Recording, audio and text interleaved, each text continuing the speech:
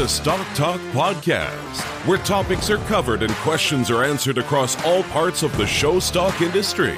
Get ready to learn and laugh with your hosts, Trevor Kirkpatrick and Corey Edge. Another big-time guest, Corey Edge, and another person we talked to down in Louisville a couple weeks ago. Yes, sir. Yes, sir. How are you feeling after Thanksgiving?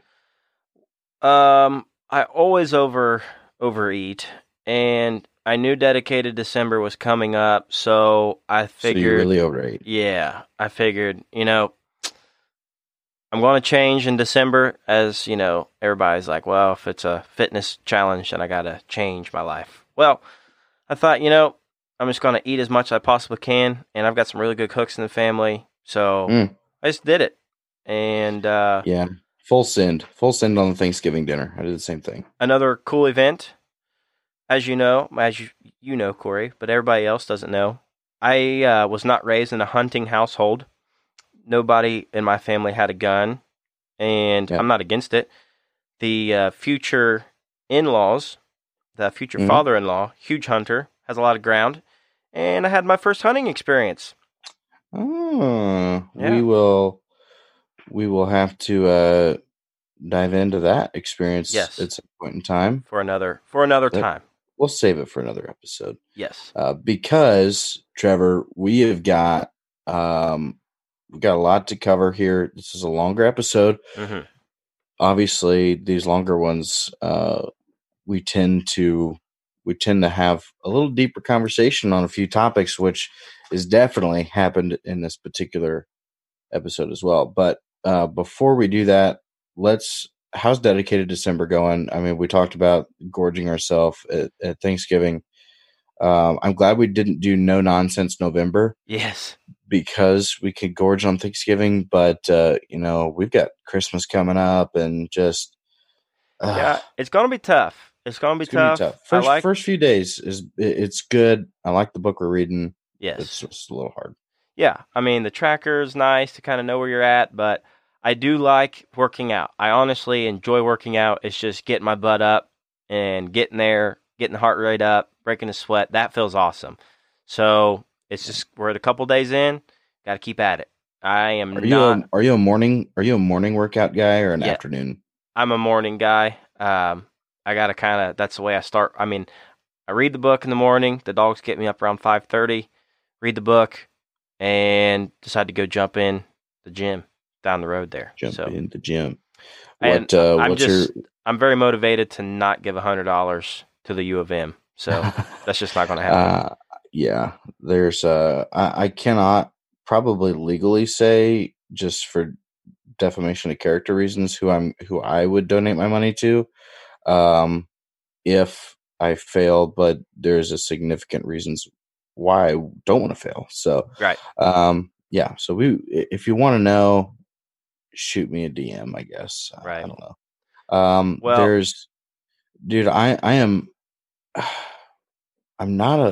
I don't know what my favorite workout is in the gym. Mm-hmm. I really think I'm more of like a elliptical or like bike kind of guy. Yeah. Saves the joints. Little easier on the joints. Yep. Little easier on the joints. Yep. Yep. I'm not one of those bears that can last in a grand drive.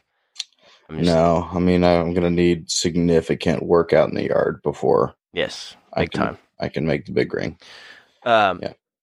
Speaking of the big ring, there's some place that you guys have to go. As you know, Walton Webcasting is the place to be to see the big ring.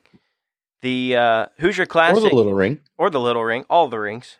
All the rings. But I'm telling you, you guys have to subscribe because I had a encounter the other day. I got Yorkshire Gilt had some feet worked on, and I judged the vet's son at the local county fair, and I said, I'm telling you what, he's like 10 years old, and that's probably he won the whole show, the whole showmanship show. Oh, good for him. And I said, that's probably one of the best kids I've seen at his age, yet alone all year. He was like, man, that means a lot coming from you. I said, does he work at it? I'm sure. Is he dedicated? He's like, he is hungry for it. In fact, he has a subscription to Walton Webcasting, and he watches other ones and how are they winning and what does he need to do to get better. Well, Tips from a 10-year-old, guys. Buy your Tips from a subscription 10-year-old. from Walton Webcasting and get better at what you do. And if you're not a showman, if you're past that time in life like I am, you just got to watch these shows if you can't make it there. This weekend is a Hoosier Classic. Guess what I'm doing this weekend? Hoosier Beef Congress. Hoosier Beef Congress. I'm sorry. Hoosier Beef Congress. And, yeah, I've got to fly down to Georgia. And that's what I'm going to be doing. Probably on the plane, killing time, watching some Walton Webcasting. What airlines do you like? Well, the cheapest. But I've heard Delta is good. Mhm. But I believe Big Comfort Plus guy. That's nice. Yeah. So, yeah, looking forward to it. Judging in the South. Then I go back down in 2 weeks to judge in Mississippi. So, Jeez, they're keeping you busy down south and east of you. yes, and I've got a big show in Pennsylvania to do at the first part of the year, and then a couple weeks after that, we're headed to the Yards in Denver. Whew, boy, it never stops around here. Nope. It never stops. Well, should we give the people what they came here for? Sure, but I'm telling you, there's one more people we need to give a shout out to. Well, that's what I'm saying. These people came here to listen to me talk about how awesome Show Cattle Connection is. That's right. That's right. Because Show Cattle Connection is loaded with an experienced team of industry leaders that will help you sell your cattle or get them bought, place them in the right hands. Their easy-to-use website allows customers to navigate to your sale quickly and efficiently. Book a sale with Show Cattle Connection and experience positive results. Folks, I know selling season ain't over. I know you still have some later born ones that maybe just didn't bloom up quite good enough yet, and now they're ready to rock and roll. Let's get them things sold. Mm-hmm. Show Cattle Connection. Love it. .com. All right. Well, I say this every time it's a non-pig episode, but I take notes. I mean, I take advantage of our platform here to use the knowledge that we gain through our guests, no matter who it is. And, boy, Justin Nathan, he has a lot of knowledge, a ton of success, and we're about to hear how he does it. Corey, hit him with it. Ladies and gentlemen, I'm a young man that grew up not with a one-eyed blind horse like our good buddy Brad Hook, but he grew up in a state full of corn huskers. That's right. He's from Nebraska. A guy that has sold and bought some of the most expensive sheep in the industry, but has turned those things into absolute incredible producers. Folks, an SC Online sales rep that is constantly keeping the rubber warm on those vehicles. Ladies and gentlemen, I bring to you Mr. Justin Nathan.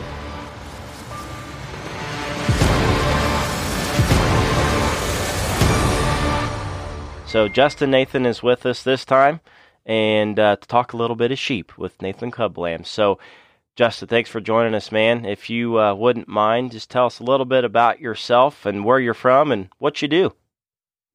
Number one, thank you guys for having me on here. I'm Justin Nathan. I'm from Geneva, Nebraska. Where I own and operate Nathan Club Lambs. We run about 400 head of sheep right now. 200 head of them are hair sheep that are actually our recips for our embryo program. And then we run about 50 donors and then 150 head that we AI and breed naturally to raise show lambs to sell all across the country. And then I also work for SC Online Sales as a sales rep out in the field. We do probably about 400 sales online last year. So I'm continually traveling all across the country, looking at sheep and also traveling around, helping all these kids with these projects that we sell them. And so that's kind of what we got going right now. And freshly engaged. Oh yeah. Freshly engaged to Tori Schwartz. Yes. There you go. So at least give me some brownie points, you know. There you go. Maybe she'll listen and that'll help you out. Yeah, hopefully. That's good, man. We're excited to have you on. It's funny that we had Al on last week, and at the end, I end of our episode, I asked him a couple questions. So this actually leads into our first kind of topic of discussion we wanted to bring up with you. So Trevor's got a little soundbite that we recorded but didn't publish in that episode that I want you to listen to. I think it'd be kind of fun. Hey Al, before you go, yeah. we got we're gonna have Justin Nathan on next week. Oh wow! I just want to ask him how many more upper five figure bucks he's gonna sell. Oh, he'll sell a lot more in his lifetime. He again that's it. And again we kind of talk about young folks that I call up and comers. I can remember when Justin was younger, and I mean he's loved this sheep deal. I mean, this sheep deal's been, has been his, bread and butter. I guarantee he wakes up thinking sheep and goes to bed thinking about it. And, and he'll work at it hard and make a lot of good ones. And so I'll guarantee he'll sell. In fact, all joking aside, I saw that 5-figure one 2 days after he had sold. We'd seen him selling the deal, but I hadn't seen him. Mm-hmm. And I told Candy, I was out there on a feed mission, and I stopped in and saw Justin, saw this sheep, and I told Candy, I didn't get 2 miles out of Justin's yard. And I said, honey, if you'd have seen this one, you'd have got into some moldy money, honey, because we'd have had that one. and it was one of those deals that we had found out who had bought him. Greg Beatty and Randy Hill had bought him, and we bought a jump on him immediately. And it was one of those ones again. So we had bought some semen on him, and so we were able to utilize the genetics. But all kidding aside, we'd have been right in the middle of that mix if we'd have seen him ahead of that. Yeah, that was a nice sheep. Yeah. So pretty cool that Al Schminke told us that little story. So Justin, let's start at the beginning of Nathan Club Lambs to get into where you guys are today with the success you've had selling some of these bucks and winning weather shows. And so tell us kind of the story of how it all started and then where you ended up today.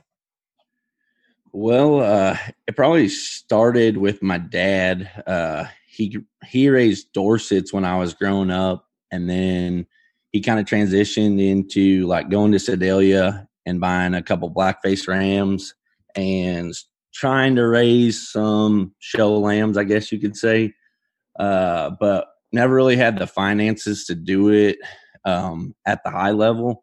Mm-hmm. So we kind of always would go to Sedalia and try to buy like that cheap twin to a high seller or, bred identical and pedigree, but maybe that one only brought 500 and the rest of them pedigreed sheep the same way, maybe brought 5,000 to 10,000, Yeah.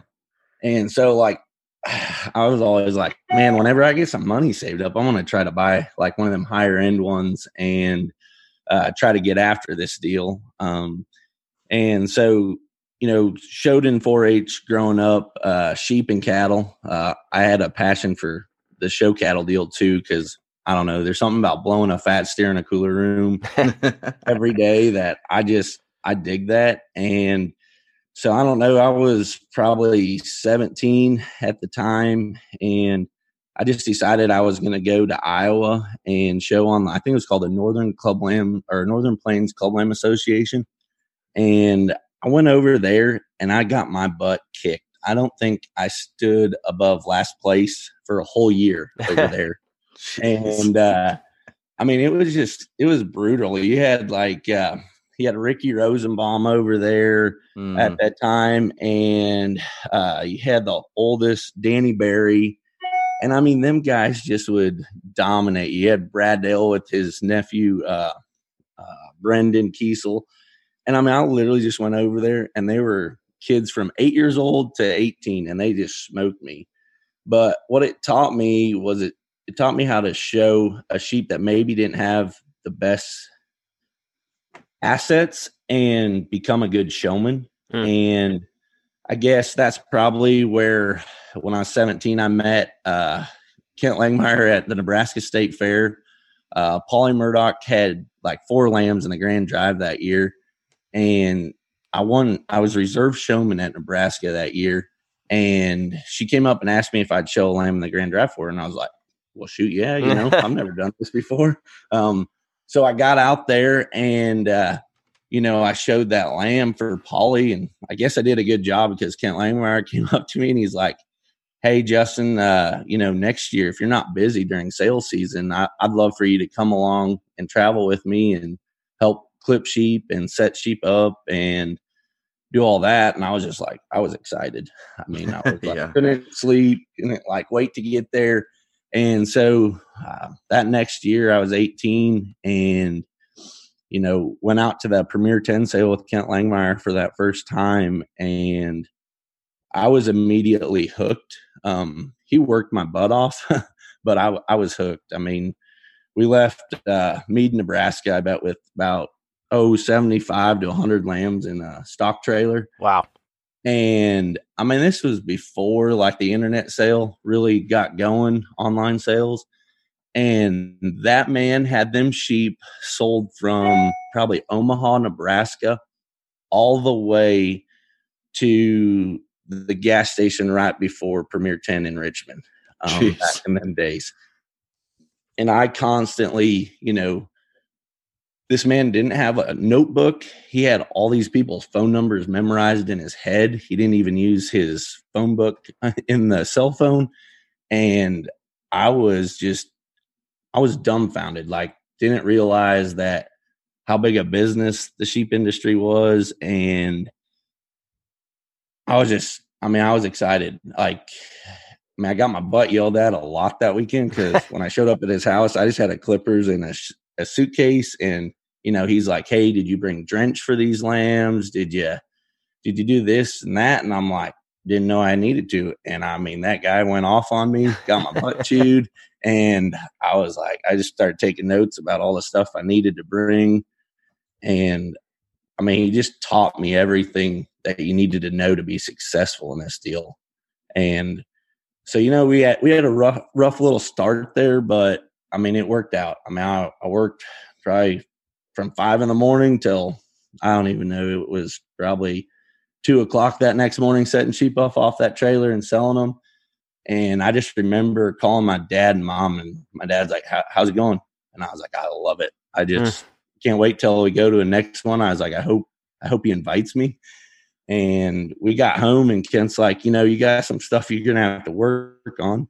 But he's like, if you want to come back, we're going to go to Oklahoma here in another 30 days. And I was just like, are you serious? We're going to a different part of the country and we're going to do this all over again? And he's like, yeah, sign me up. So we went and I went to Oklahoma again that year with him. And I went down to Sedalia with him that year. And I guess it just kind of evolved where, I just started working for him. And, I was still in college at that time. It was something to my mom for me to have a college degree. I would say probably if I didn't listen to my mother and appreciate my mom, I probably would have dropped out of school like an instant and just went to work for Kent full time. So, I mean, I started that next year kind of coming down and helping him through lambing season.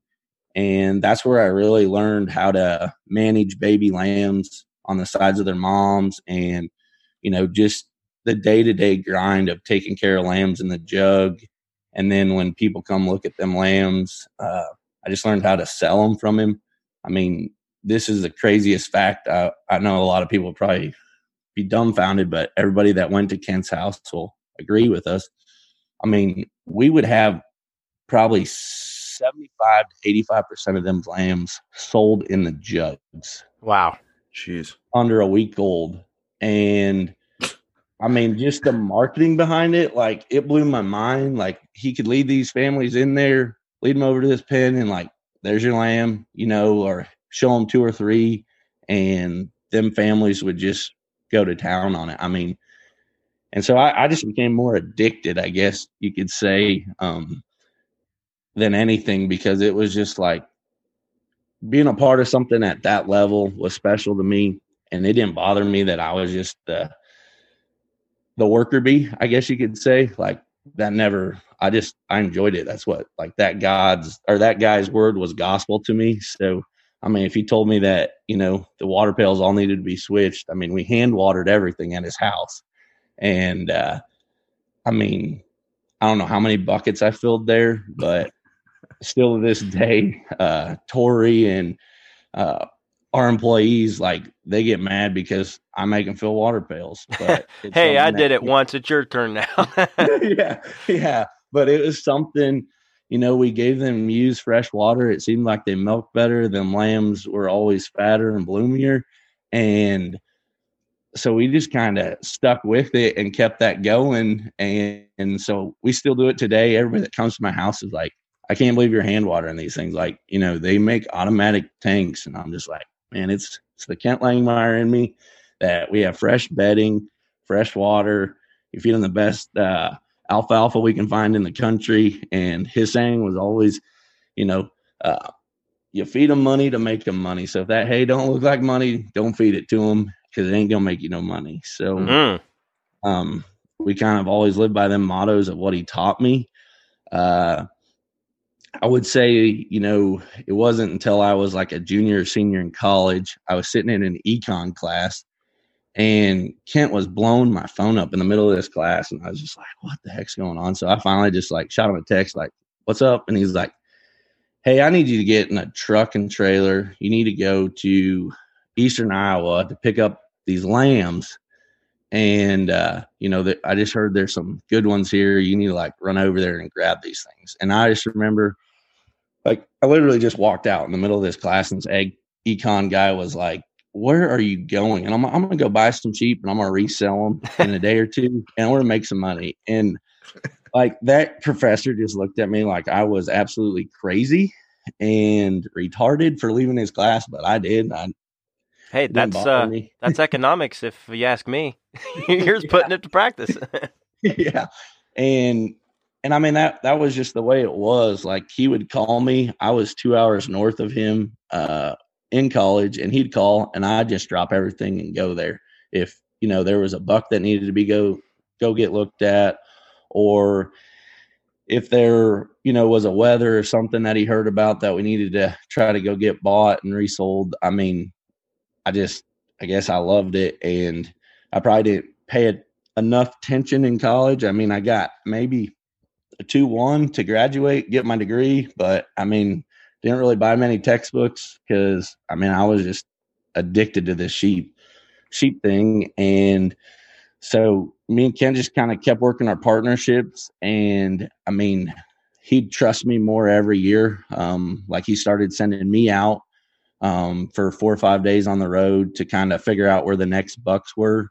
And I mean, that was probably the best thing that ever happened for me, because I think everybody in this industry right now, you stay at home in your barn, and that's the hardest thing is when you stay there, you can't gauge where you're at within the industry. Oh, yeah. And with Kent telling me, like, hey, you need to go to Brian Johnson's, Larry Despain's, Clay Elliott's, schedules. Like, I mean, I don't know how many miles I put on my Toyota Tundra, but it was a pile, and I enjoyed every second of it. And so that's kind of where I kind of started just going around, traveling around, looking at sheep. And I mean, I'd take a week at a time and just go as many farms as I could. And I mean, look at them through the middle of the night, whatever I needed to do to cover more ground. So he kind of started trusting me with that responsibility. And then I kind of started helping more families. And then it was like in 2008, I met the Shelkoff family through Kent Langmeyer. And that's probably where it really, like, things heated up and changed for me, because for 6 months I'd work for Kent through lambing season and sale season. And then for 6 months in the summer, I'd go down and help the Shelkoff family with their show projects, and we showed hogs, sheep, and cattle. And their family, their dad was basically like, here's Conrad and Chandler, and we need the best stock we can possibly find for them, and we want to be competitive at every level. And them little boys had a passion for it, and they were addicted to it as much as I was. And they had success their first year at the Nebraska State Fair. They had the grand champion market lamb in 2009. And then the next year we had the grand champion market lamb in 2010, reserve in 2011, reserve in 2012. In 13, they actually helped the family out with one that got sick, and couldn't have been more prouder than that family to help a family out that was just struggling with one, and they kind of helped get it over the hump, and that sheep went on to win our state fair in 13. Wow. So just good people. But them boys, I mean, it was nothing for them at 11 and 12 to get in a truck with me, and we'd drive all the way down to Seagraves, Texas, to Miller's to look at their lambs, to drive all the way through the middle of the night to go to Mike Stitzline's sale. Them kids were, I don't know, they were like my little brothers that I never had, and they just wanted to be at the highest level and learn the sheep deal. So I kind of was learning from Kent, and then I was learning the show side from the Shelkoff family. And so we did that for, I think started that in 2009.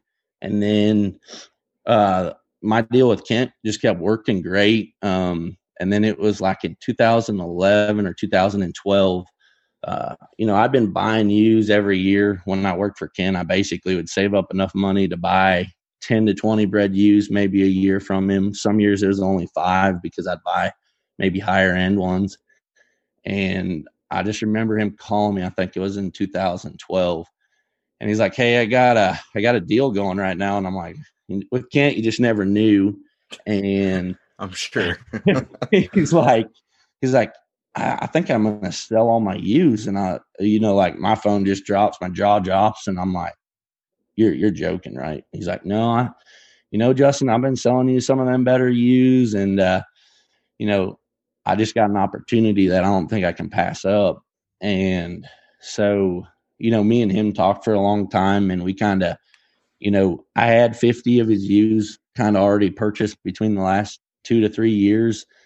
And, he had a guy offer crazy money for him. And so he sold out to Pose back there in Indiana. And, it was just a weird deal for Ken. I mean, the guy, his mom was tearing up when they loaded them ewes. Kent was, he's just beside himself, kind of like somebody had stole his dog. And I think it was like 2 weeks later, and he's like, hey, I got these barns sitting here. And he's like, why don't you just bring all them ewes down that you have, and let's just work together. And I'm like, sounds good to me. You didn't have to even really give me that option. And I was there with my ewes, and we lambed out that first set together, and we sold them very, very well. And then it was like Kent Langmeyer on steroids. Like, if you heard about a group of great ewes being sold, I was in the truck going to try to buy them. And thankfully that was when Glasscock had all them 40 large ewes. And we went down there, and I don't know how much money we gave Guy. I'm sure we paid for half of his new place that he bought there. But we dug in on them 40 large genetics on the female side. And I guess it was a learning experience, because 2 years before that, we owned in on 40 large, and we just didn't realize how valuable the females were going to be on that deal. So we got that set of ewes bought, and that's kind of when things started getting real for me. So, that was a year that Brian Johnson sold, there's $3. He sold one for like 74,000, one for 72,000. I think it was Game Changer and Trailblazer. And then, young me, during the day that, like, we were bidding on that was like the first buck sale that was absolutely chaos. And, Kent was always the type of guy like, let's just get it up there and get these things going. And I remember it was like 3:00 in the afternoon. We were sitting by an elevator, shoveling some corn and stuff. And he's like, pull that sail up. And I pulled that sail up, and I'm like, well, that buck's at 30,000. And he's like, well, just jump it to 50 and let's see if anyone's at home. Oh my God. Okay. That's aggressive. Don't really know if you understand this online deal, Kent, but we'll see give if it a whirl. So we jumped it to 50, and immediately these people hit back. Wow. And then Kent's like, hit it again. Because like he was just the guy that wouldn't give up. And I don't know, we got to like 57,000.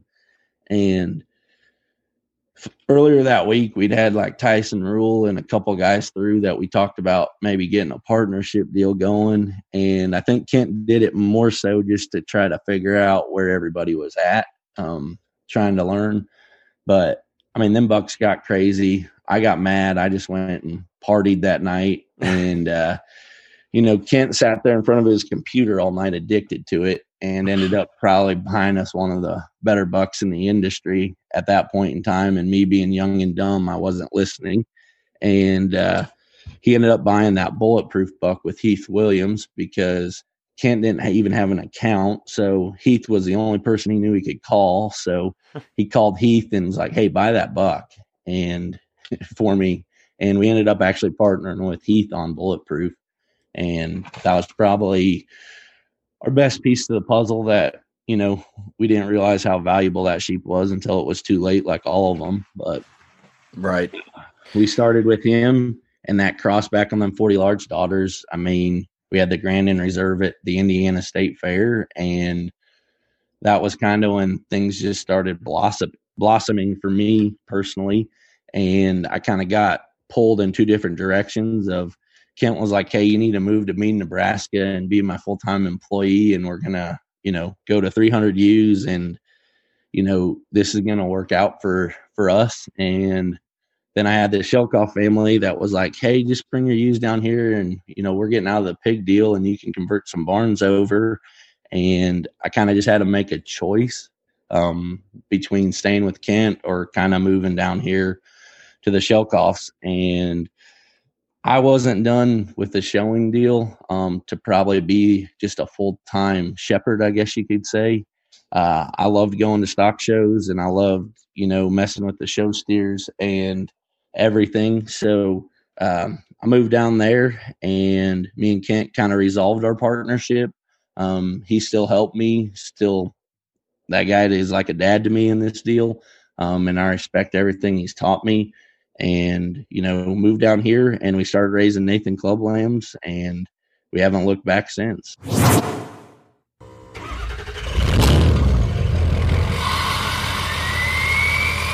Well, if you don't know that is the sound of a high-performance diesel truck firing up, then you probably don't own one. However, if you do own one, you probably tow and haul with that thing quite a bit. And obviously we're in wintertime here, so it's important to have a reliable truck that performs at the highest level. The guys over at Fleece Performance test their products like you use them, so they can stand up to the harshness that towing every day can do to your truck. They have a complete lineup of race-proven products, everything from turbochargers and cylinder heads to lift pumps and injection pumps. Folks, go ahead and visit fleeceperformance.com. Use promo code StockTalk for 10% off your purchase, or you can just head on over and visit them at their brand new service and manufacturing facility in Pittsboro, Indiana, just west off Indy, on I-74. So, folks, I'm telling you, in this time, in this day and age, it pays to have the good stuff. Fleece Performance Engineering has the good stuff. Let's get back to Justin Nathan. So you've talked a couple times about the partnerships. I mean, you kind of, I want to say, fell into the partnership with Kent because honestly, I think your time as an employee for him led to that just natural partnership with moving all your ewes to his place, and then obviously your partnership with Heath with Bulletproof, and you've kind of mentioned a couple there in your story. So let's dig into that a little bit, and I'd love to hear any advice you have for me, honestly, and any of you listening. What recommendations do you have of navigating those partnerships, and what are some of the do's and don'ts and maybe experiences you've had with several of your partnerships? Oh, man. Well, not every partnership's probably going to be a great partnership, but I mean, I try to be upfront as possible in the beginning before we do anything, so everybody knows exactly where we're at on stuff. And then, trying to make the most sense, whether it's a buck or a donor ewe, just trying to understand what our goals are with that animal. If it's a buck, and I think that's where this sheep deal is kind of changing a lot right now. If it's a buck you're buying to breed your ewes to, then you need to breed your ewes to that buck. But if it's a buck you're buying and your number one priority is to generate income off of semen, then you need to focus 100% on selling semen on that buck and promoting that buck. And so I guess with my partnerships right now, on the buck side, we have to, realize that buck's the buck we're trying to breed the majority of our ewes to, or if that's the buck that we're out there trying to promote in the semen world, and understanding exactly, hey, that buck's not fertile. We probably don't need to kick him out with 50 to 70 ewes to try to sit there and just try to get our ewes bred. We need to keep that buck in an individualized pen and try to get him healthy to be able to ship semen on. And on the donor ewe side, as long as we all know exactly when we're flushing it, we can agree on a sire. And we kind of roll that way, a lot of them partnerships happen on the fly. I know like the BBU at Sedalia 3-4 years ago that Harold sold for $36,000. I literally got that all done in the parking lot about 10 minutes before she sold. And it was just 2 phone calls and things all kind of came together where everybody was like, this is a piece that we can market on and try and make something work. So, I don't know. Kent was always great at it. I will say he's probably even better than I am at it. And I just kind of always learned from him that, you have to have your hand in that pot on them elite ones to keep yourself relevant. Every year he was the type of guy that we're going to go buy the best buck in the country, or we're going to find the one that we think we need and we're going to own it every year. You could have Bulletproof 40 large sitting in the buck battery, but that guy was already ready to go find the next one.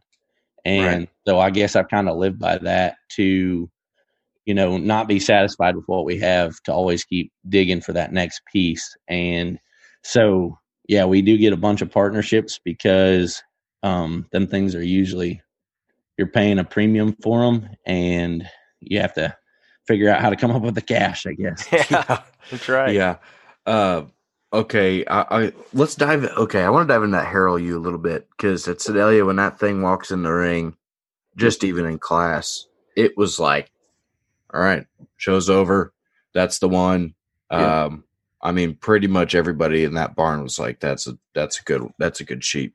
Yes. As Schminke would say, that's a good one. That's a good exactly. And I was always curious to know, obviously, unless some guy out there just has crazy money and is selfish or whatever, and goes out and buys a sheep like that, outright. I would think, so let's talk through the partnership a little bit, if you don't mind. Yeah. Like, what do you do? Like when you call some guys like, hey, this is the one, I don't know if you heard about her. Here she is. Here's what I have in mind. Are you in or not? Is that kind of? Well, it first started out as so like I seen that ewe at Harold's as a ewe lamb the year before, and they wouldn't sell her. So number one, my confidence level in that sheep was through the roof. And so when she was out in the ring, Brian Lambright was standing next to me, and I was like, hey, like looked at him my best pal, and I'm like, we're going to own that thing, right? Together. Oh yeah. Don't worry. We're going to own that one. Well, we all know Sedalia. It's like, everybody starts drinking and having a good time. And it was like, I don't know, 7:00 that night. And Brian's like, hey, I'm out. You're on your own. And I'm like, oh, really? And he's like, yeah. And don't even try to put anything together. You're just going to own that, or I'm going to own that you. So you ain't going to outbid me. So that was what got me fired up really to get something going. And then that was when I called Wade Franklin that next morning. He finally answered his phone and called me back about this ewe. And I just went off and I'm like, dude, I think, she's something that's different genetically, that's not line tight with a lot of the hot bucks out there. And I was like, I think we could cross her back on some of your bucks and we could probably make something. And so he's like, I'd say just go in there and get her bought. And I got your back and we're gonna get this deal done. And I'm like, okay, sounds great. So kind of was getting ready to walk up to the building and my phone started going off again. And I'm like, oh gosh, it was Wade. And I'm like, oh, I bet he's backing out, And it was actually the complete opposite. He's like, hey, I found us another partner. So we got a little bit more money to get this deal done. And I'm like, okay. And he's like, you need to go see Jason Simpson. So I walked over to Simpson and he's like, I'm trying to get my money rounded up, but I'm struggling, but I'd love to get on the bus because I think that ewes way good.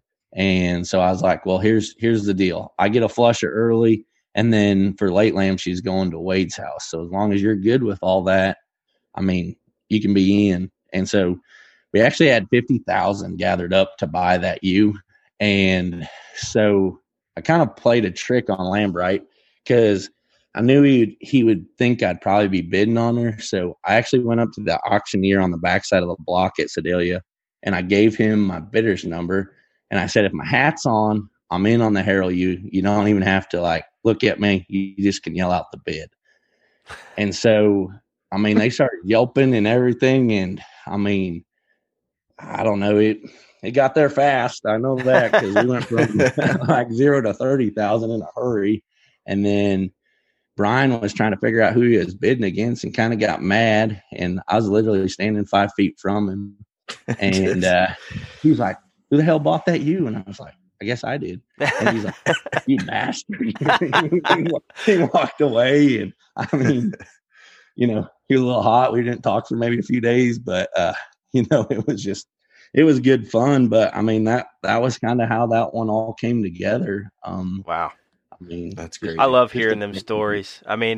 People don't know the madness that goes behind purchasing some of these things. And I guess a good thing that I kind of want to touch on, and I'm always just fascinated, rather what species it be, that people love to invest in good ones, but better yet, they like to invest in the pedigree. So my question to you, we're hungry for knowledge here. We want more advice, but to those listening, what tips do you have, like just that you were talking about? What made you dive in? Obviously, she's good, but what tips do you have for lining up her pedigree with stuff that you may have at home and just being a student of those genetic lines? And ultimately, if the genetic prices are that high, how much weight do you put on phenotype?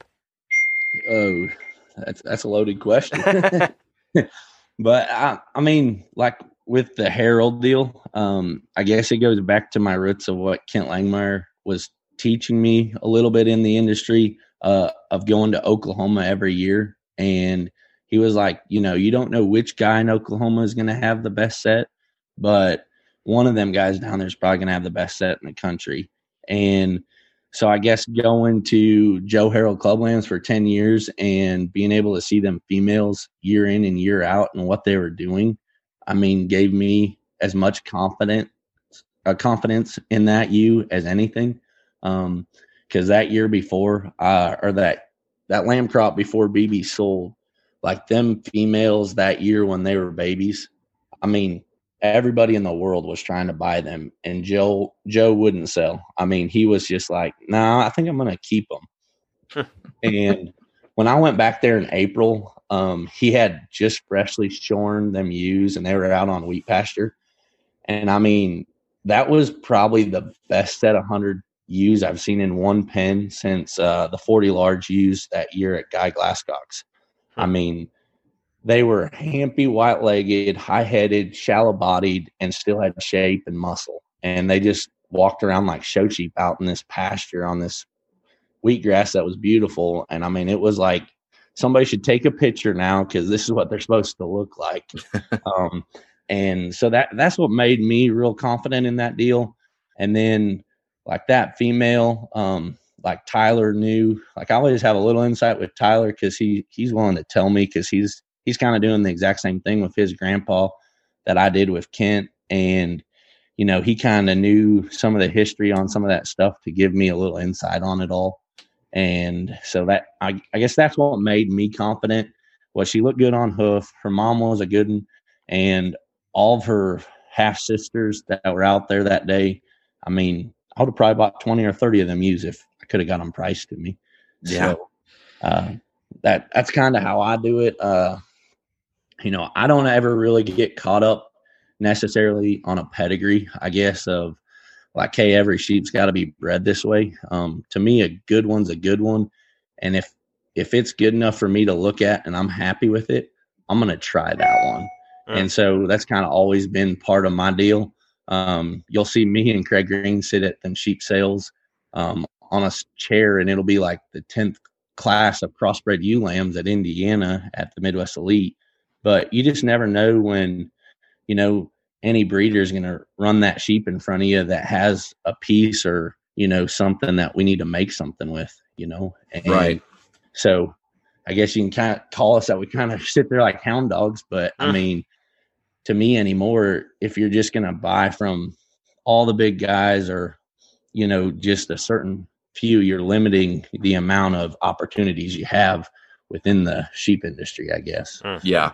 Well, you know, I can't remember who we were talking to, Trev, but we were talking to somebody else about just the genetic pieces that are in other guys' places. And sometimes they'll have like just some absolute dogs running around, but maybe their mom did this or their grandma was this, and they're a flush mate to this thing that want to show.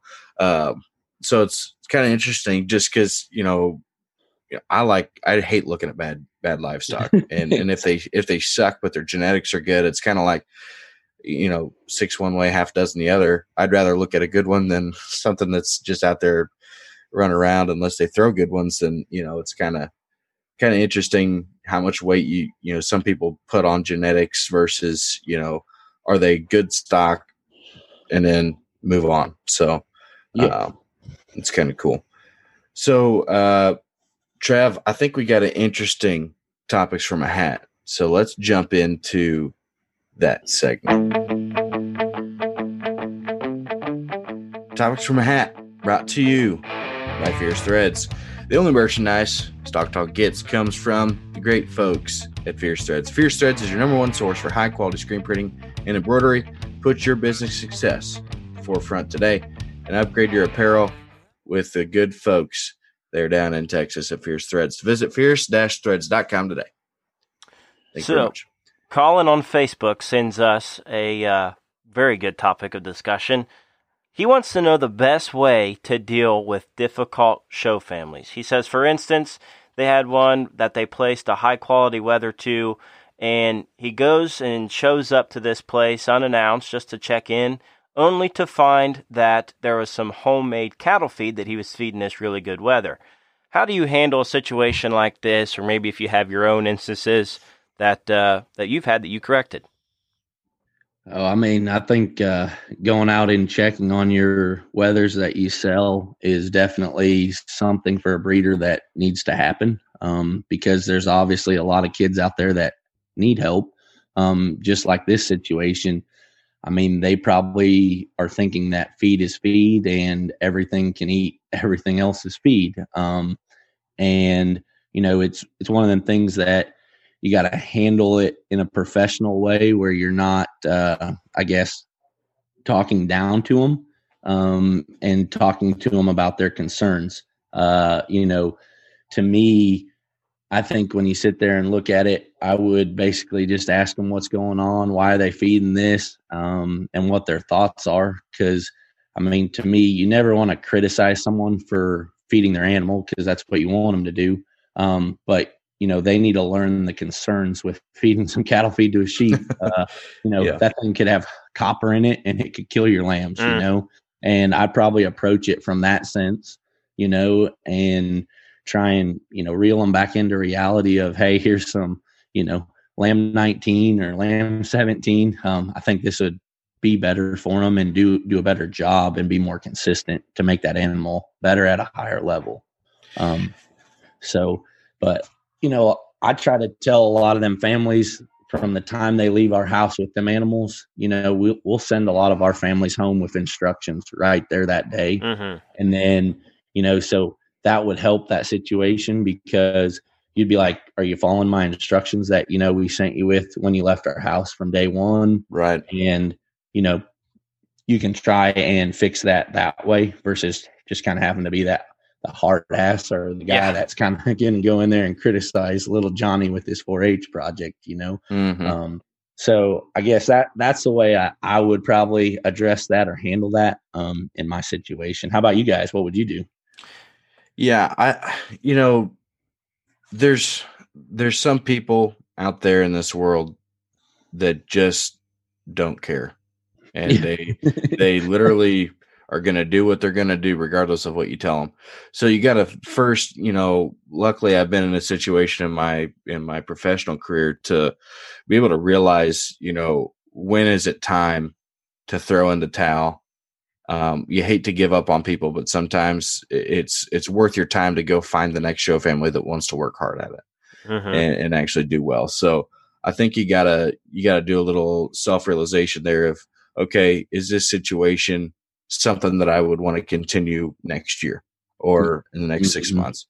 And so that's step one. And then, all right, if it's something that, you know, I think we could work through and correct, let's do that. And then, you know, obviously you got to sit there and ask them the tough questions of, you know, well, why did you buy this weather? If you're going to feed a cattle feed, you know, what's your goal here? That kind of thing. But, you know, I think working with difficult show families, honestly, if they're just being a pain in the ass because that's their nature, you know, sometimes those people are just probably better off figuring it out on their own, and not worth your time.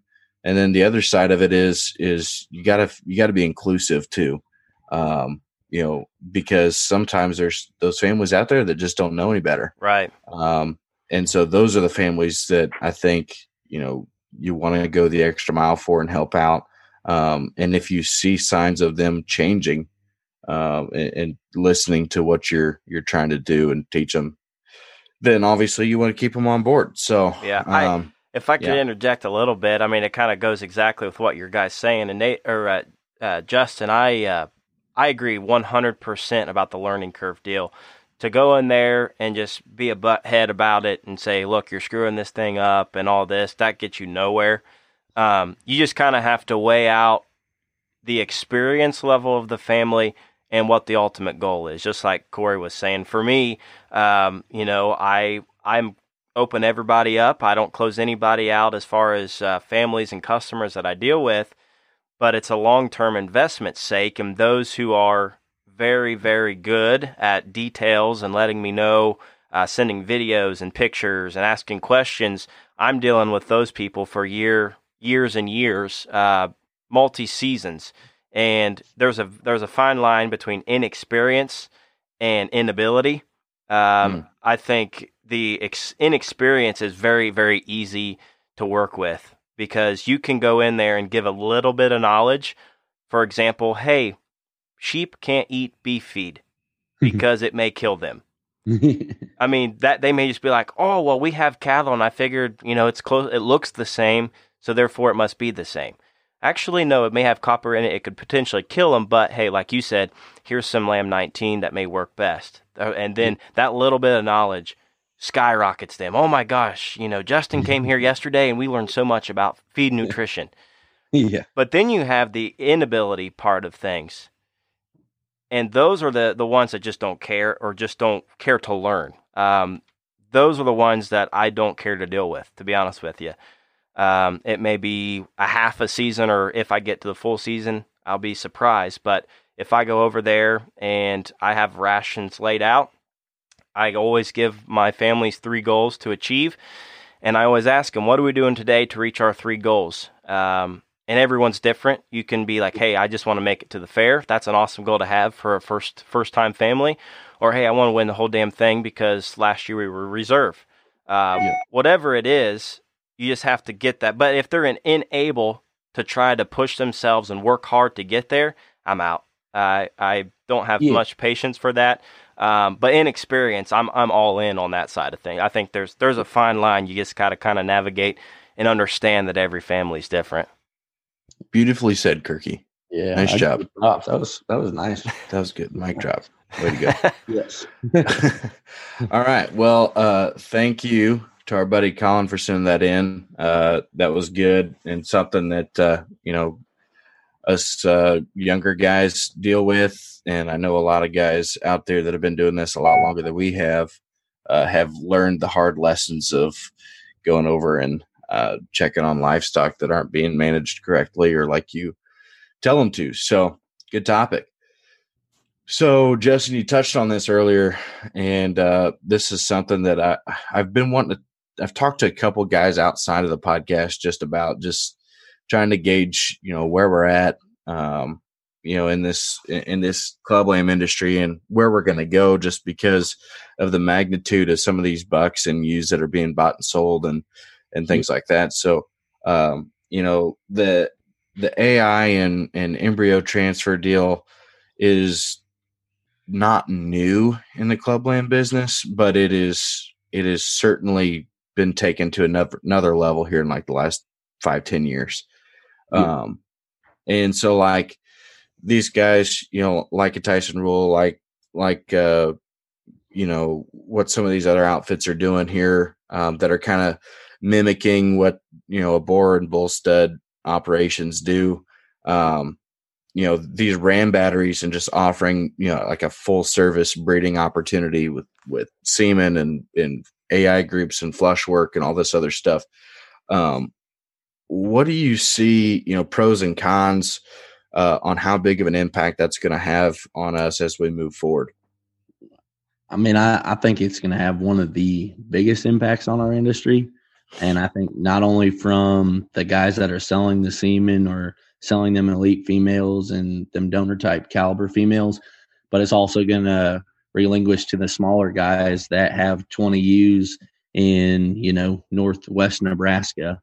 And it gives them an opportunity to get to them highest level bucks, maybe that they couldn't go to Sedalia and buy for $50,000 to $70,000, but now they can buy a jump of semen for $5,000 to $10,000. They get that opportunity. So I think the upside of this is huge. Number one, for the breeder side, I just heard some numbers the other day on the Bullseye Buck Destroyers, that they've sold over 3,500 straws of semen. Okay. 3,500 straws of semen at $250 a straw. That's crazy numbers. That's kind of lifetime changing money for, individuals. And I know, I've heard Drop the Mics, pushing over 500,000 sold. And so when you hear them kinds of numbers thrown out there, for a breeder, it's awesome because it's a new avenue to make income when you're doing this for your livelihood. Mm-hmm. And so I guess I look at that from a huge positive. I also, from the guys that are willing to go breed to these bucks, and buy semen on them, I think it's a great opportunity for them smaller guys to be able to utilize the top genetics in the country. And it makes the playing field so big, because now, little Johnny in South Dakota or little Johnny in Minnesota, they can raise the next great show weather or the next great female because they're utilizing these bucks. And it's just a matter of being able to help these smaller guys not just breed off of a picture because I mean that's the one thing in the industry that I would say is a negative towards this is it's pushing our limits of making every pitcher so pitcher perfect that these guys are utilizing these bucks and thinking they're going to do things that they might not do. And so to me, that's a balance in our industry of how do we keep both of these things in check to not take advantage of someone in a negative side. It is my concern, I guess. So. Right. So I'm a big believer that this opens up a lot of doors, you know, from the standpoint of getting those genetics out there for lots of other people to use. I don't know, and maybe it's not a negative, but I'd like to get your take on it. You know, is there certain genetics, you know, when something gets real hot, I mean, it's on fire. I mean, you just talked about two of the most on fire bucks right now, just from a semen purchasing standpoint, and the wins that those two have gathered up here the last few years is, I mean, we've not really seen it done on this level in a while, at least. Yep. And so, you know, is there a larger risk for saturating certain genetics out there? You know, what's your thoughts there with that?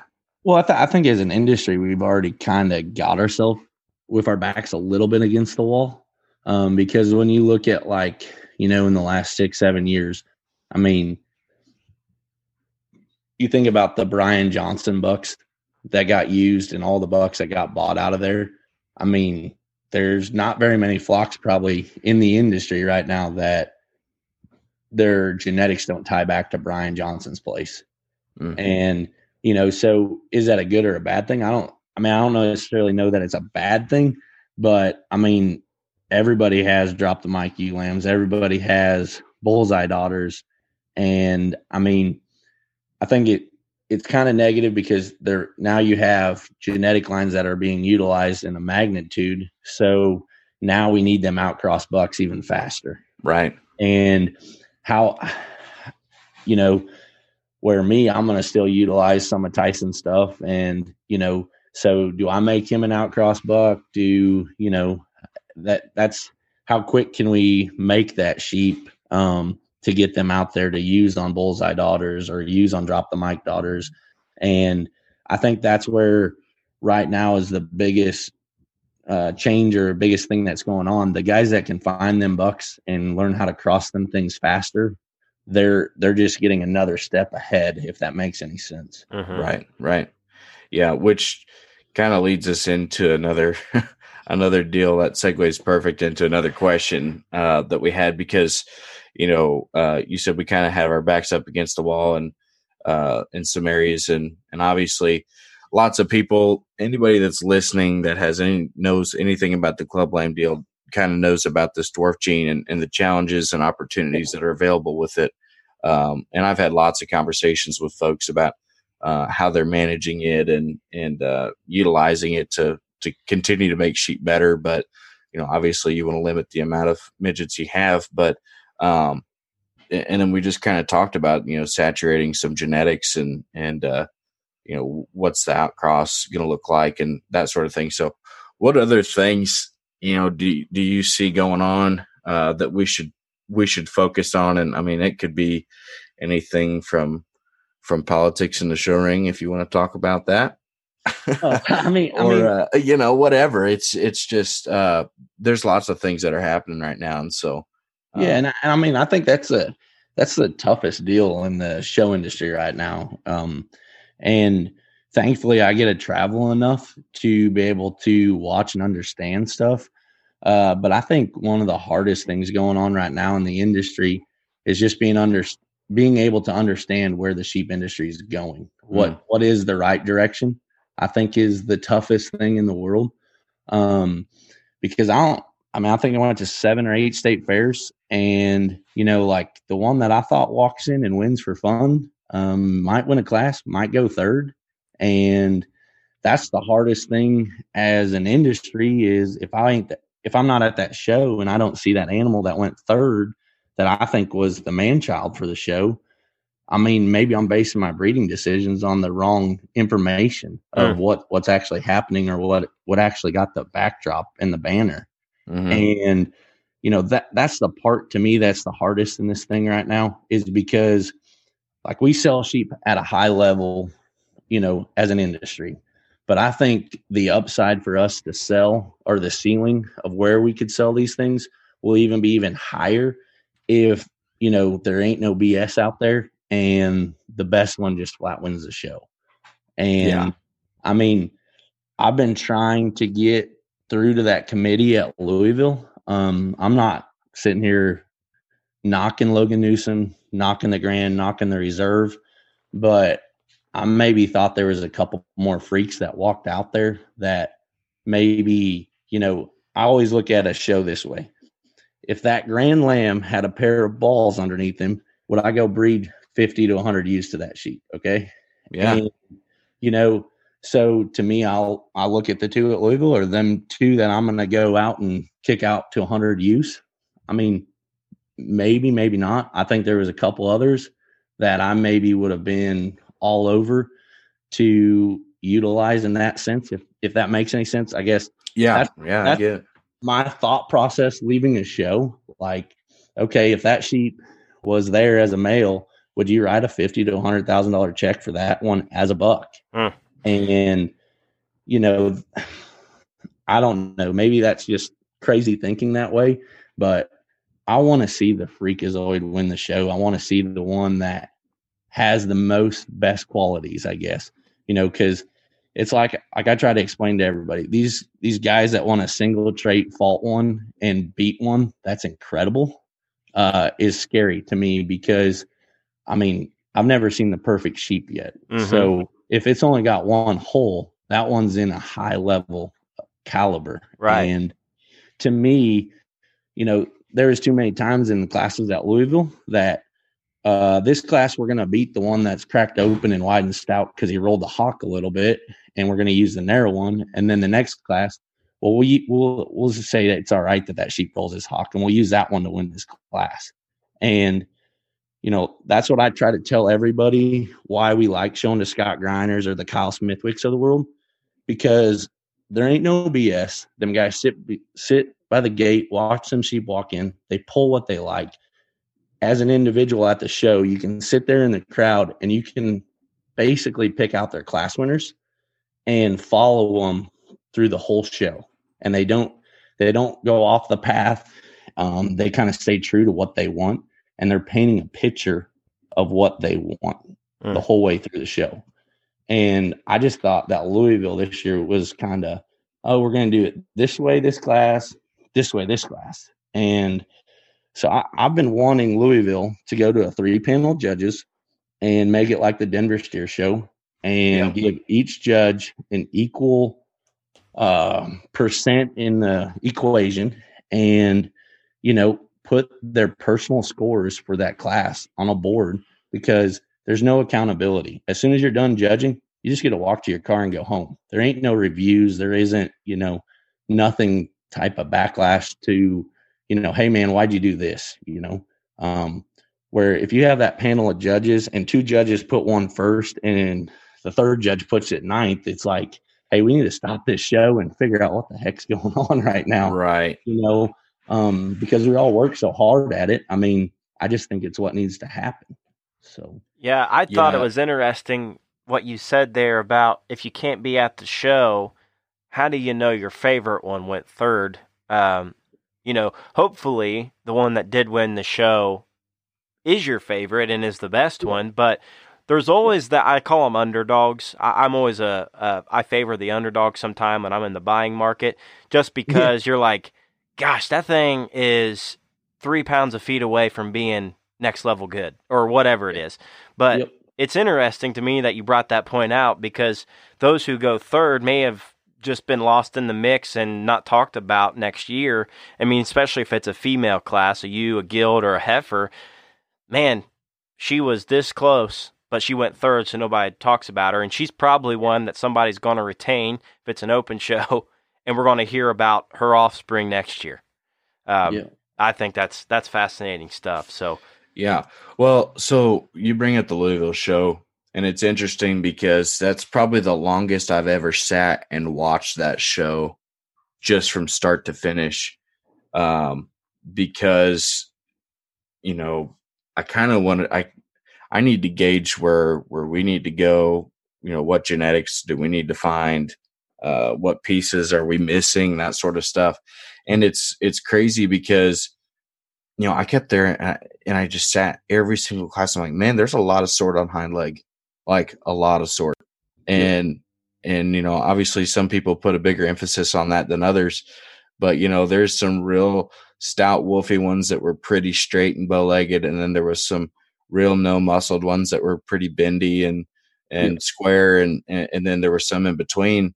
And it's just like, man, how do you get all the pieces together, keep these things good enough built and moving, because the elite ones have to. Yeah. Oh yeah. And so that's what I thought was kind of interesting. And class to class, it was like, it did vary. I mean, yeah. Well, and I mean, hey, let's just all be honest. We all talk about making sheep structurally correct, but I mean, how many sheep truly are just structurally correct in their build? I mean, they're straight fronted, and you know, I mean, it's just, I mean, that it's kind of a tough area on the sheep industry, because I don't know if we really have a true deem of acceptability in terms of what is structurally sound. You know, like some judges, as long as they get out and move, they're sound. You know, you think like a hog or a sheep where their back foot's got to hit their front hole. And, you know, I think that's one thing that's crazy in our industry is there's just not a lot of guys paying attention to that type of detail on a sheep, you know?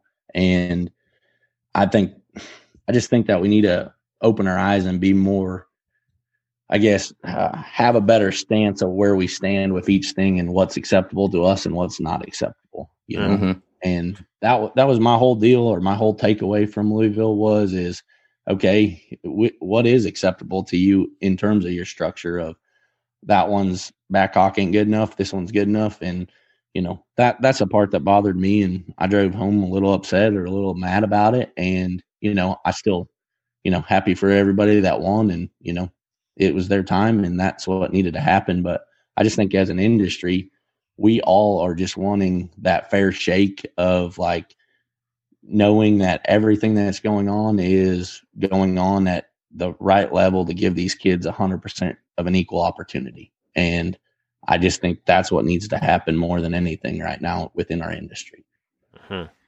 Yep. That's, and that's across species. I mean, really, and we've talked about that several times with other people too, you know, on the show too. So it's interesting because, you know, and that's namely why I asked the question, is because where the heck are we going structurally? Because in the hog deal and the cattle deal, I mean, they have these big breeding shows. In the clubland business, we don't have that at all. I mean, if you want to call Sedalia or Reno, something like that, but those, I don't think those are industry changing, you know, shows that just say like, hey, this is what we need. This is where we're going. This is where the focus needs to be.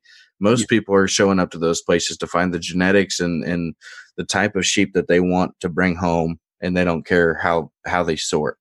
You know, so that's the hard thing that I've been trying to figure out too, is just like, well, and I think Sedalia 10 years ago, it was that. I mean, that set the tone for what was going on in the industry. But I also think that every breeder in the country was holding their best 2 male sheep back to try to go win Sedalia and sell it for a big amount of money. Where now these guys are cashing them in March for the same type of money they were sitting on waiting for to sell it in June, you know? And I think that's like one of the biggest issues facing our sheep industry right now. In terms of, you know, like Sedalia used to be the monumental show where every breeder was there to buy breeding stock. And, you know, how many years did the ram that sold for $5,000 to $10,000 at Sedalia, you know, we'd buy one of them and that would be our $50,000 ram. You know, you didn't think he was that day, but that was a skinny sheep that got another chance and he hit another gear. And now we were breeding a sheep on that truly was a great one. He just took time to get there.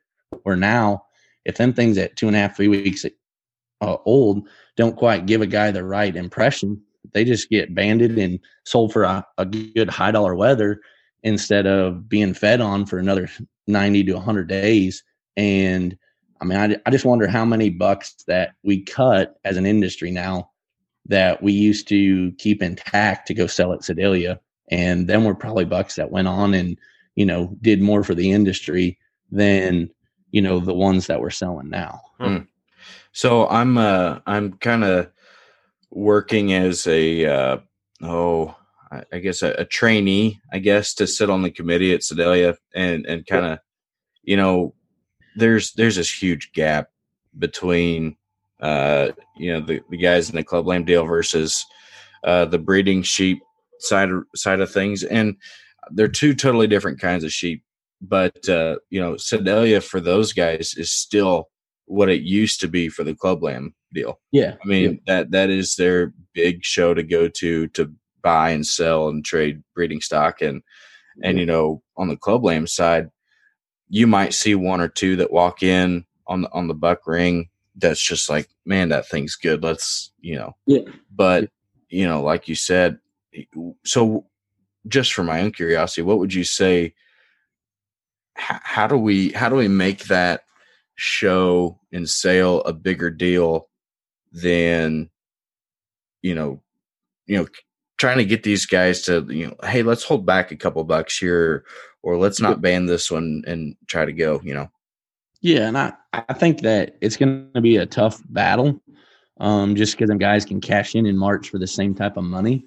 But I also think that what helps, you know, live sales or live events, you know, and I can say this with running that young gun sale down in Texas and the big gun sale, you know, I get in the vehicle and I travel for a week and I get to them guys' farms and I beg them to bring me them elite ones, you know, and I don't know if there's a person at Sedalia that could get in that car and be like, hey, I'm going to go out and go hit, you know, Ella Brock's, the Tyson Rules, the Brian Johnsons, Ty Allen, Cooper Newcomb's places, Brian Riley's places, and be like, hey guys, what's it take to get you to bring me this sheep here?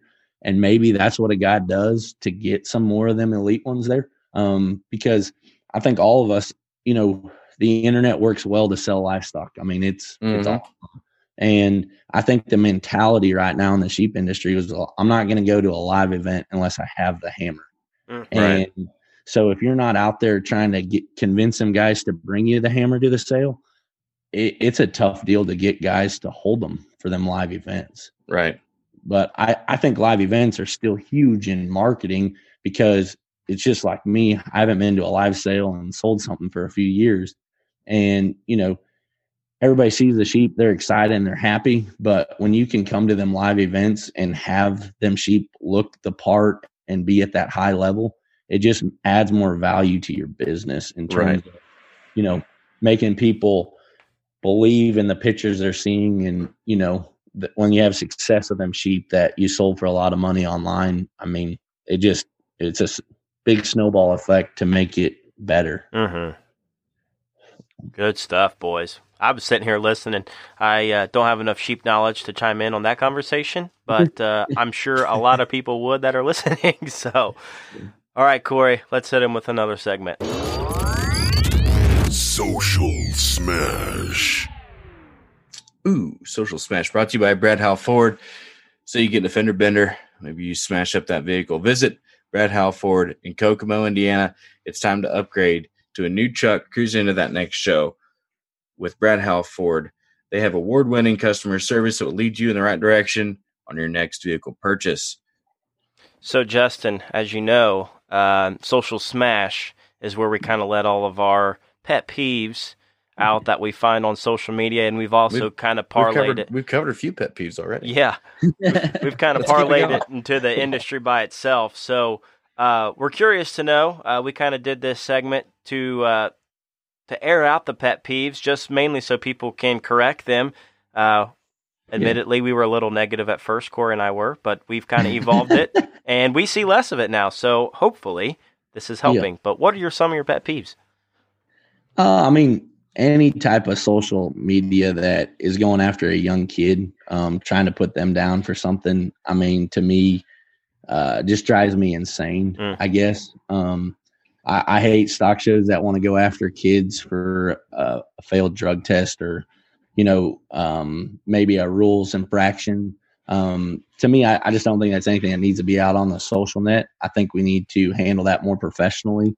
And, I think criticizing kids that are successful is another one. I just hate it when there's hardworking kids that they've won a bunch and they deserve it. I think we need to praise them more than try and put them down, where I think there's some people on social media that's where their 5 minutes of fame they can say something about somebody on there. And I don't really like that. It's actually why I got rid of social media. I make Tori do it all now. So, I mean, I don't know. I think them there really get me. And I mean, we all get negative about judges and stuff, and I need a reality check sometimes that, we just gotta go away from the show and there's going to be another one tomorrow. We kind of got to get to some of that mentality too. Yep. Cause we all want to sit there and gripe and I'm as bad as anybody.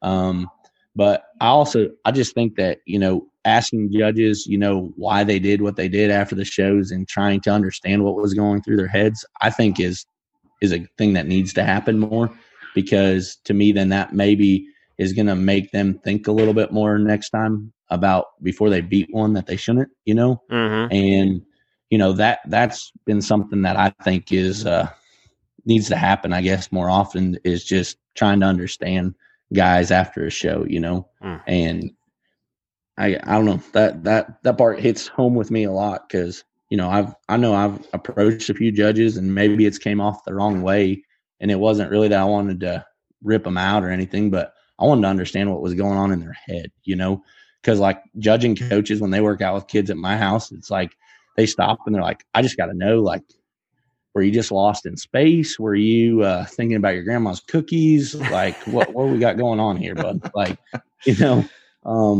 and that's where I think, some guys get taken the wrong way, that they're just mad about everything or think they should win every sheep show in the country. And I don't think that. I want to know, because going forward, we're probably going to see that judge again, and you want to understand how to hit them, or, what you need to haul them. And I think that's something that needs to happen more. So, well, and I think judges shouldn't be scared of that either, because, sometimes, we get, when you're out in the ring, you get in the mode, and if you're not 100% focused, or you get distracted by something, and I mean, I can't lie. I mean, I'm a young judge. I've been distracted plenty of times in the ring before, thinking about something else, between classes, and then you get back out there and you gotta reset, and maybe, every once in a while you just kind of lose step and you got to get back in the groove again. But yeah, I'm with you.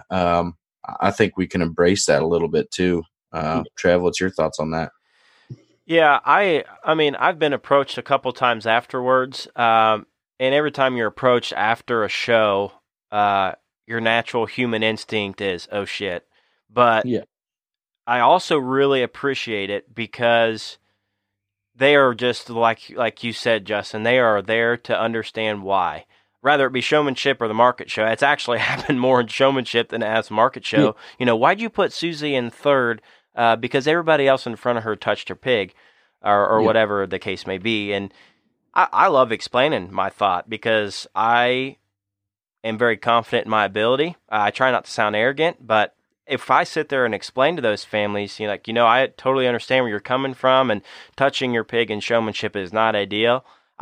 However, it's a balance of positives, and those who may have beat her although they made one mistake, maybe they did other things a little better. And all Susie, she is awesome, an icon, kind of pump their own kid up. But going back to the show thing, I mean, it's tough for a judge to, with a parent comes up and say, hey, we were third in class 5. Why'd you do that? And then you got to kind of sit back and say, okay, that was 35 classes ago. And yeah, I've got to remember what that thing looked like. So that's tough. But if you sit there and say, hey, can you remind me what that one looked like? I've been judging all day. And typically, if you say, yeah, it was a little belted hog, like, oh yeah, this one need this, that, and the other thing. Yeah. Just be honest with those people. And if you take time to just talk to them, they will, just the words coming out of your mouth, no matter what it is, as long as it's positive, they're going to appreciate you. At least you took the time to talk to them. I like that idea. I do agree. I think it needs to happen more, but it needs to be a positive thing. And I don't want everybody who's listening to approach those judges and be like, oh, well, I heard on Stock Talk they're going to start asking all the judges what they did wrong. No, just be like, hey, what didn't you like? Maybe it wasn't your kind. I'd just like to know to improve the next time. There's nothing wrong with that. Right. And I don't mind the idea of challenging judges either. I mean, Justin, you brought up like you got teams coming to work out on sheep and stuff. It's like, every once in a while, those coaches need challenged too. Like, hey, man, you got, there's been several instances where I've gotten in arguments with coaches because I felt pretty dang confident with what I was seeing, and thought that maybe they were a little off. And some of those conversations ended up being like, man, you're right. I missed the boat here. I was just being too hard on this, one trade or whatever. And it happens out there. At the high level, you hope it doesn't happen as often. Yeah. But it's just kind of the reality of where we are. So even the committees, like being on a few of them judging contest deals and getting on committees. I mean, that's been a challenge in itself, is when you get on a committee and you have 2 or 3 guys want to go one way, and you have a couple guys that are in the industry want to go a certain way, and just trying to go through that logic sometimes is tough. I mean, it's been a challenge a few times for me on them committees, and it's just like, it's not that I ever want to do anything like wrong or right. It's just you want to make sure that it makes sense and it's logical. Mm-hmm. And you don't want to hurt the kids. That's like my number one thing, is you don't want to make it so hard that it's going to hurt them individuals. Right. Where when you listen in the reasons rooms, I think that's where you can understand where a kid's evaluations are, when you have logic to it, and then they can come in and explain it to you. And that's a challenge sometimes in our industry, is you get them guys on there and they're like, man, big boned ones in the sheep deal are real cool right now, so we need to get them fuzzy ones to the top of the class. When maybe that thing's deep chested and flat sided, but that's just their mindset sometime. And maybe the frail one that's really good bodied and built incredibly well is the one we got to run to the top of the class. Right. So I don't know, that's a tough deal. I think on social media, going back to that too, like having the winners updates on Facebook, like right before the show, like the week before, I always find so much humor in that everybody puts up winner alert coming in the week before the show. It's just like, guys, come on, like they probably have already seen the picture on the internet. You don't have to go back and redo it again. So I don't know, that them ads like the week before the show on Facebook and that stuff just kind of, I don't know. I kind of laugh at that, I guess. So yeah. Well, we're getting close to the end, but I think I'm going to stick Corey with the last question. But before I do that, I've got one that when Corey and I were going over this outline, I thought it was a really good topic. There's online sales, there's live sales and SIFs and farm sales and private treaty purchases and all that. But I'm curious to know, how do you market your sheep to get them in the best homes possible? Well, we're equal opportunity here at Nathan Club Lambs. I mean, we use the internet, obviously, because I work for SE Online Sales. And partly why I've done that is because I can do it one night and I can have it all done. And it doesn't make them families have to come back 5 or 6 different times. We sell all the AI babies one night online, all the flush babies one night online. And it allows them guys to get here, see them animals, and then go home and get after them. And they don't have to wait for, this one to sell in Indiana in 60 days. Like, they can know that night where they are on everything. And that's why we've went to doing it that way. But I mean, trying to get them in the right home isn't always the easiest thing, because sometimes you have budgets to work in. And, for me, that's kind of been a struggle by doing it equal opportunity, is some of them sheep haven't been able to go to homes where they needed to go, just because the finances haven't matched. But we always keep an open eye out for them families that fall through the cracks and don't get one on a sale, that we might go out and try to find them one or work with that family on a later one. Has kind of been the way that we've kind of went at it. I don't know if there is 100% right way to do it, because every year I seem frustrated after the sale's over, but at the same time, I guess you got to run a business and you got to make things cash flow too. Right. So it's like you're kind of in that tough spot, if that makes any sense. Oh, 100%. Yep. I mean, I think whatever you do, as long as you're fair to everybody and you give everybody that equal chance at a sheep, I think that's when real good things can happen for you when you're selling them. Because I've seen some sheep, they went for a lot of money, and they kind of probably looked a little bit stupid when it was all over and done with, making it maybe too much or whatnot, and there's got to be realistics and involved in it all. Well, one of my favorite phrases comes from my cousin Mike McCoy. He always tells people, I mean, it's not a good sales pitch, but price only determines ownership. And all that means is the highest dollar, the lot one in a live sale, although it may go for buku bucks, probably doesn't mean it's going to win a show. Exactly. We all can hope so when we sell them. We hope those high dollar ones can get it done, and they must be worth something. But there is so much more than just purchasing livestock. And I'm not be an advocate of buying high dollar ones and haven't gotten it done with them. I mean, we've showed some real high ones, and they've hit the truck at Denver. I mean, it's just the way it goes. You drive home with your tail between your legs.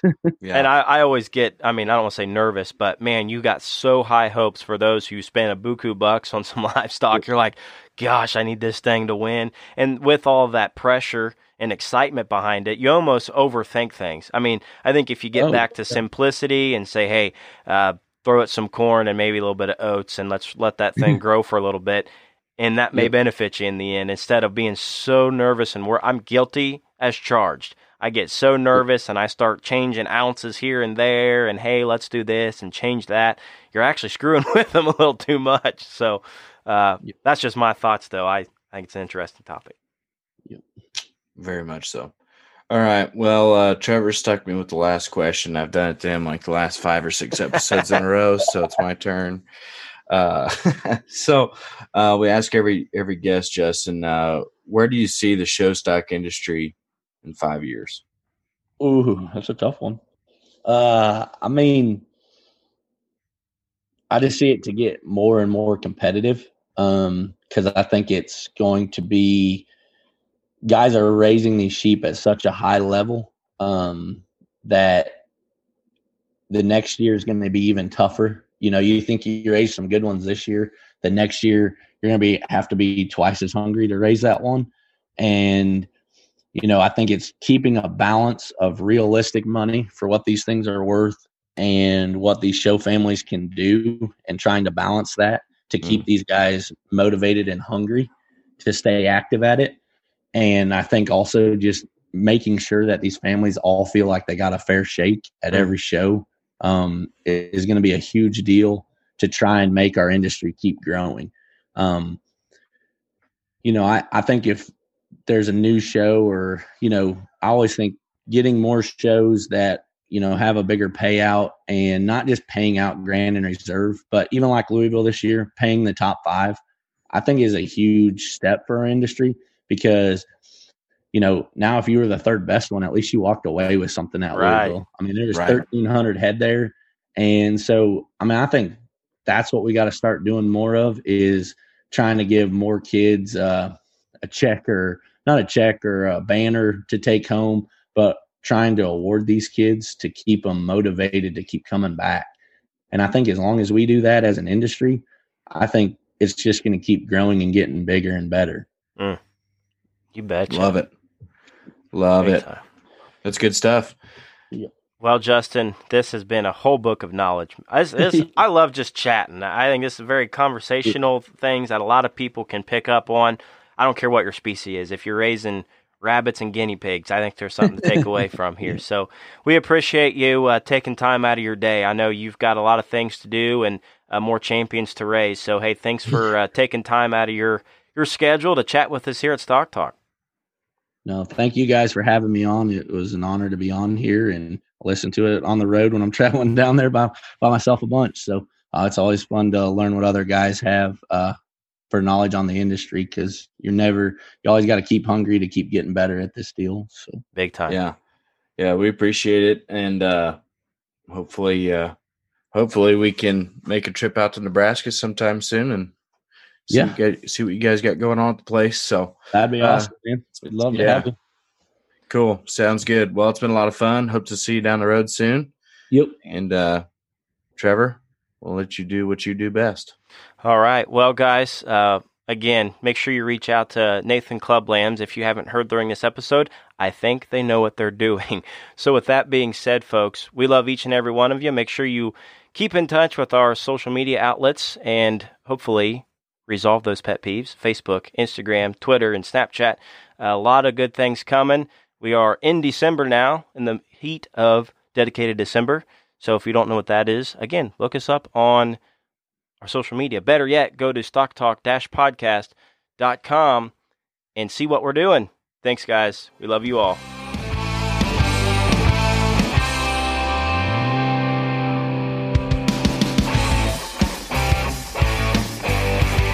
I gotta go.